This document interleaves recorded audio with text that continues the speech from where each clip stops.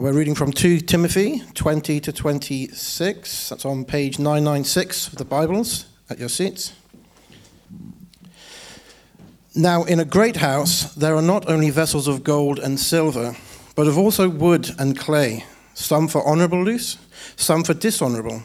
Therefore, if anyone cleanses himself from what is dishonorable, he will be a vessel for honorable use, set apart as holy, useful to the master of the house, ready for every good work.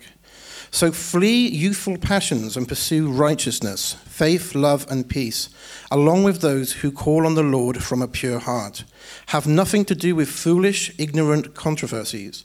You know that they breed quarrels, and the Lord's servant must not be quarrelsome, but kind to everyone, able to teach, patiently enduring evil, correcting his opponents with gentleness. God may perhaps grant them repentance, leading to a knowledge of the truth, and they will come to their senses and escape from the snare of the devil after being captured by him to do his will. Thanks, Adam. If you'd like to keep that passage open in front of you, and we'll look at that together, but as we do that, let's pray and ask for God's help. Our Father, we thank you for this time to gather around your word, and we pray that as we do that, that your Spirit would be at work in our midst, that you would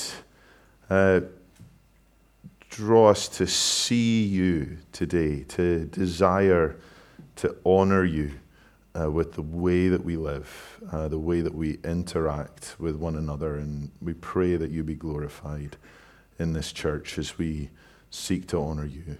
And we pray these things in Jesus' name. Amen.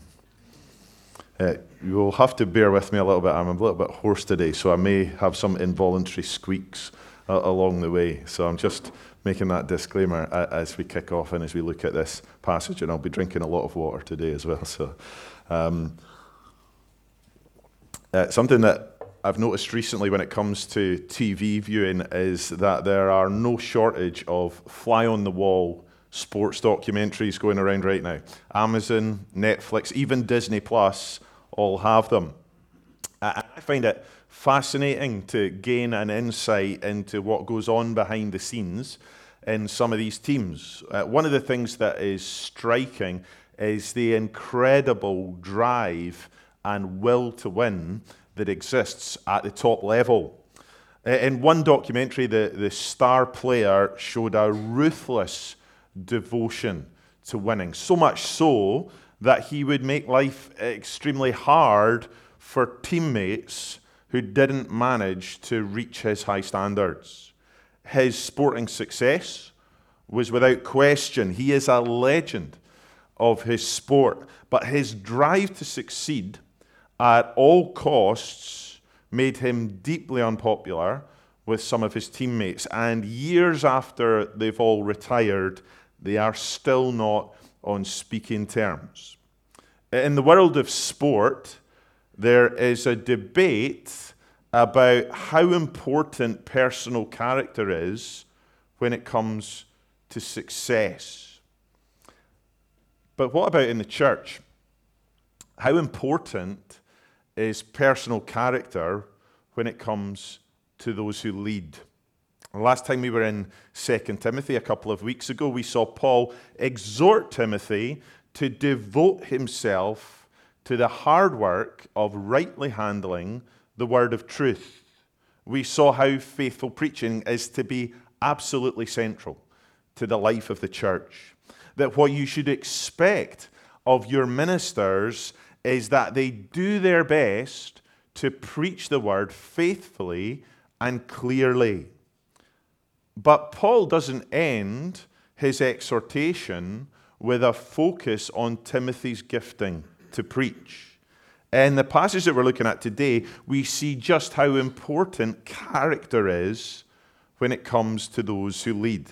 If you look with me at verse 20, Paul writes, "Now in a great house there are not only vessels of gold and silver, but also of wood and clay, some for honorable use, some for dishonorable."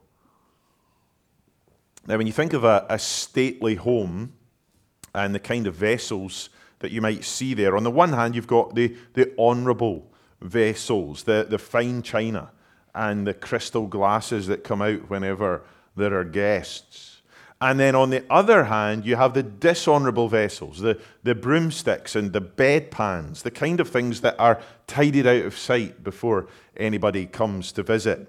And in the context of this passage, and in light of what we were looking at last time about faithful teaching, Paul seems to be using that illustration of honorable and dishonorable vessels to refer to two types of teaching. True teaching, where the word is rightly handled, and false teaching, which needs to be cleansed from the church. And Paul says to Timothy, verse 21, therefore, if anyone cleanses himself from what is dishonorable, he will be a vessel for honorable use, set apart as holy, useful to the master of the house, ready for every good work. So Paul seems to be saying to Timothy that he needed to cleanse himself of anything that was dishonorable in his teaching. If he was tempted to be drawn in by any of the errors that were floating around Ephesus, errors that we've seen in this letter, he needed to cleanse himself from them in order to be useful to God. And those errors, they weren't just related to teaching. It's clear from this passage that Timothy needed to cleanse his character as well. That it's not enough to be a gifted Bible teacher. That you need to practice what you preach. Leaders in the church need to have integrity. God's ministers need to be men of character as well as competence if they're going to be ready for every good work. And the fact that Paul needed to exhort someone like Timothy on this, someone who was seasoned, someone who was experienced, someone who had served closely with Paul to tremendous effect, that tells us that this is an exhortation every church leader needs to hear, regardless of how long they've been in ministry. And not just church leaders. These are primarily words to a church leader. And as I've studied them, I've certainly found them very challenging, very convicting, and very helpful. But what Paul says here applies, verse 22, to those who call on the Lord from a pure heart. They're words that apply to every believer. Because what we have in these verses is an exhortation to be more like Jesus. And that's what Christian maturity is, isn't it? It's growing and growing to be more like Jesus. So what does Paul have to say about the kind of character that we should see in our leaders and seek to cultivate in ourselves? What does it look like to be useful to the master? Well, if you look with me at verse 22, Paul writes, so flee youthful passions and pursue righteousness, faith, love, and peace, along with those who call on the Lord from a pure heart. Cultivating godly character involves a dynamic of fleeing and pursuing. Paul urges Timothy to flee youthful passions. And in the context of this letter, he's not talking about sensual passions. He's talking about the kind of passions that are often seen when there's a lack of maturity in someone's character, where someone is too easily governed by certain emotions and behavior. And to get a handle on the kind of things that Paul wants Timothy to flee, we need to look at what he encourages Timothy to pursue. He says that Timothy is to pursue righteousness. He's not to be someone who dishonors God in his ethical conduct. He's to be a leader who seeks to live a holy life, a life that glorifies God by the way that he lives. His life is to be an example to others in the way that he is obedient to the word of God that he has been called to teach. You should be able to look at your church leaders and say that they are looking to practice what they preach. That as they mature, as they meditate on God's word, and God exposes areas of their lives that need to be addressed, the sins of their youth are increasingly left behind as they pursue righteousness. So Timothy is to pursue righteousness. And then Paul calls him to pursue faith. He's to be someone who is characterized by a life of faithfulness, where it's clear to those he ministers to that he trusts in God. He's not trying to do everything in his own strength. His eyes are set on God and pleasing him. He's not consumed by the fear of others, which can be such a temptation, whatever our age. A sign of maturity in a church leader is that he leads and teaches in a way that is faithful, not in a way that is fearful.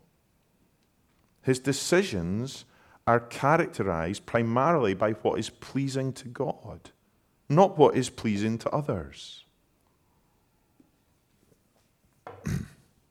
And then Paul calls Timothy to pursue love, to love those that God has placed under his care, even when they might be hard to love. Timothy was to love them even if they didn't love him back, even if they were downright hostile to him.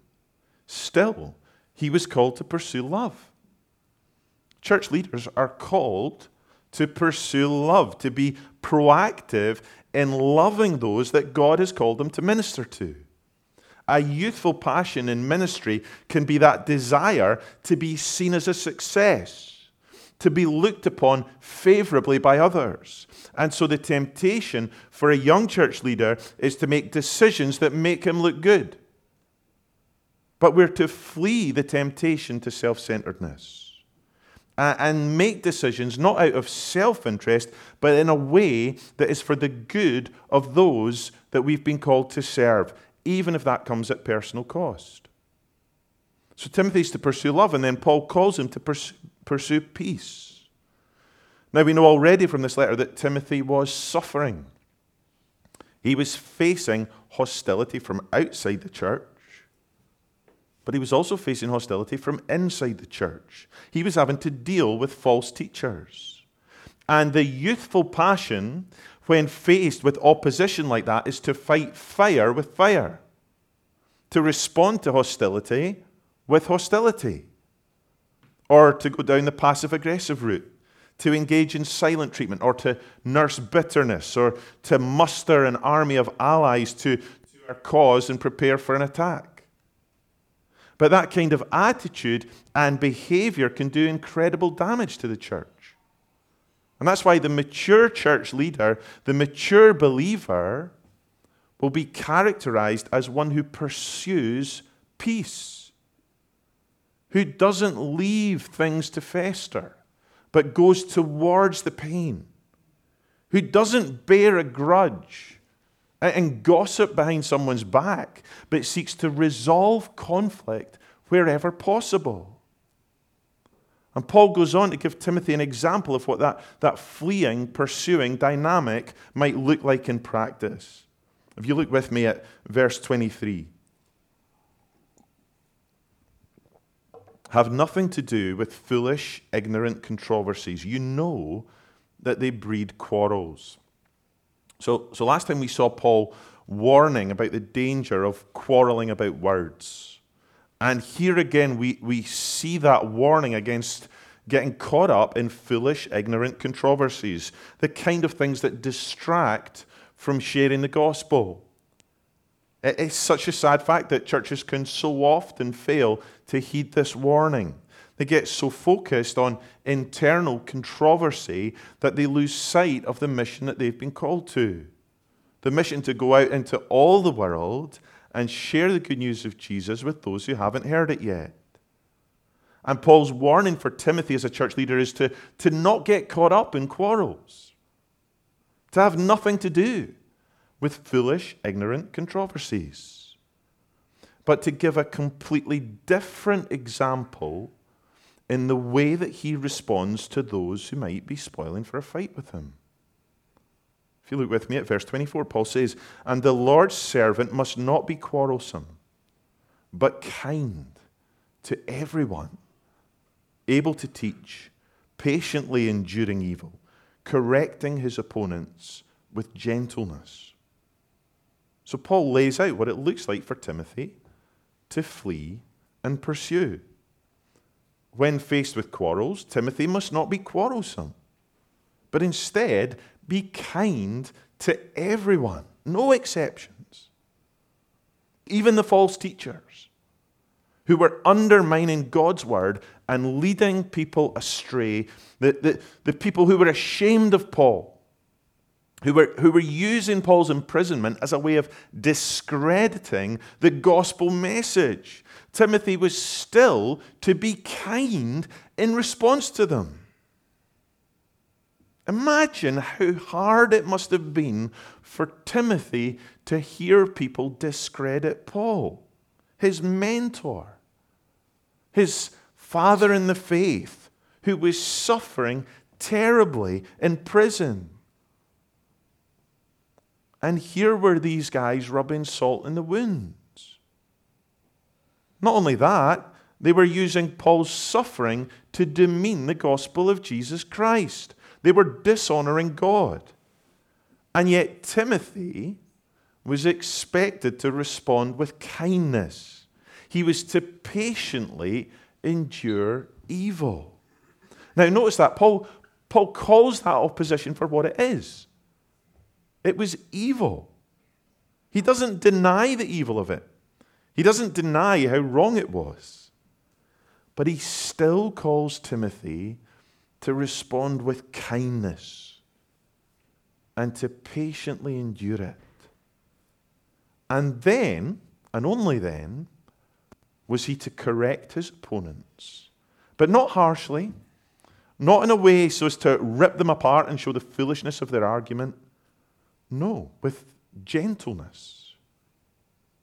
Timothy was the Lord's servant. He'd been given the responsibility to lead in Christ's church, and his character was under scrutiny just as much as his teaching. And when his character was put under such intense pressure, that's when expressing kindness was at its most challenging. But it was also the moment when it was most needed. I don't know about you, but I find that incredibly challenging. When you think that somebody's in the wrong, when you think that what they're saying is damaging, when you think that they're not being kind or patient or gentle, when you think that their guns are loaded and pointed right at you, when you face hostility, then the temptation to fire back in that situation is huge. And yet still the call remains to respond with grace, to meet evil with kindness and patience and gentleness. How are we possibly meant to do that? Well, I want to highlight two things that I think are really important when it comes to how we live this out. The motivation and the means. First of all, we need to keep in mind Paul's motivation to Timothy in verse 25. He says there, God may perhaps grant them repentance leading to a knowledge of the truth, and they may come to their senses and escape from the snare of the devil after being captured by him to do his will. When faced with opposition from those in the church, Paul encouraged Timothy to respond with grace, in the hope that his gracious response would lead his opponents to repentance. This is a really helpful reminder that nobody, not even false teachers, are beyond the reach of God's grace. When we are tempted to fight fire with fire, we need to look past the issue and see the person. We need to see that they are someone who is made in the image of God, someone who needs to be pointed to Jesus, someone to whom God may grant repentance. And if a gentle and kind response from us is used by God to draw someone to Jesus, to bring them to repentance, and free them from the clutches of the devil, then surely that's all the motivation we should need. But of course, motivation alone, even such a wonderful motive as seeing people being drawn to Christ, it's not enough. We also need to recognize the means by which this kind of character is developed. Notice Timothy was exhorted to flee and pursue. We've seen that already. He was a key leader in the church, but he hadn't arrived. He still had to flee youthful passions and pursue righteousness. He still had to grow and mature. And that's true of every leader in Christ's church. There is not a single leader in the church today who has already arrived, who isn't sinful, who doesn't struggle to live this out. There is not a single leader in the church today who is always patient, who is always kind, who is always gentle. How do I know that? Well, because I know that every church leader is sinful. The reality for all of us is that this side of eternity, we still face the daily battle with sin in our lives. And as Christians, and as Christian leaders, we just cannot live this out in our own strength. Sometimes we struggle to flee youthful passions. Sometimes we lack patience and kindness and gentleness. So how do we respond to such a high calling? How can I, as a leader here, how can our elders pursue the kind of character that Paul calls for here? Well, we do it by recognizing that there has only ever been one leader who has lived this out perfectly.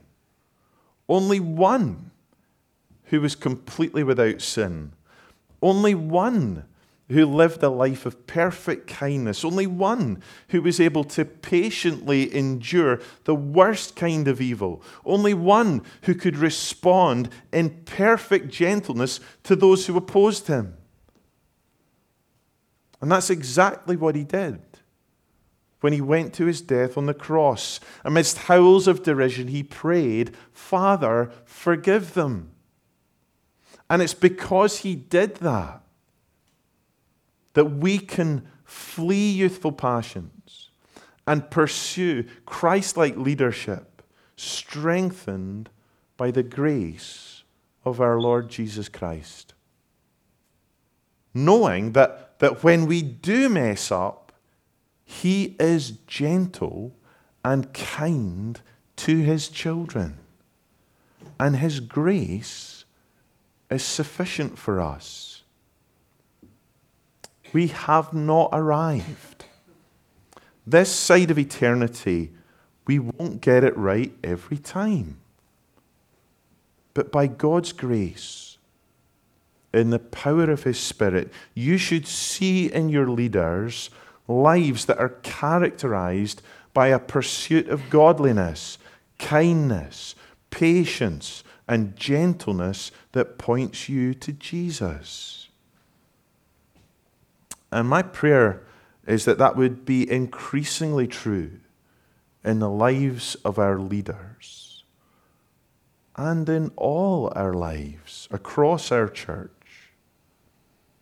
That those who come in contact with Grace Church Leith would encounter a people who are kind, who are patient, who are gentle, who are increasingly shaped by the grace of our Lord Jesus.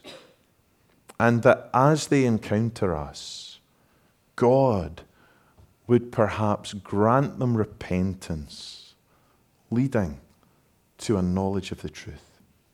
Let's pray together.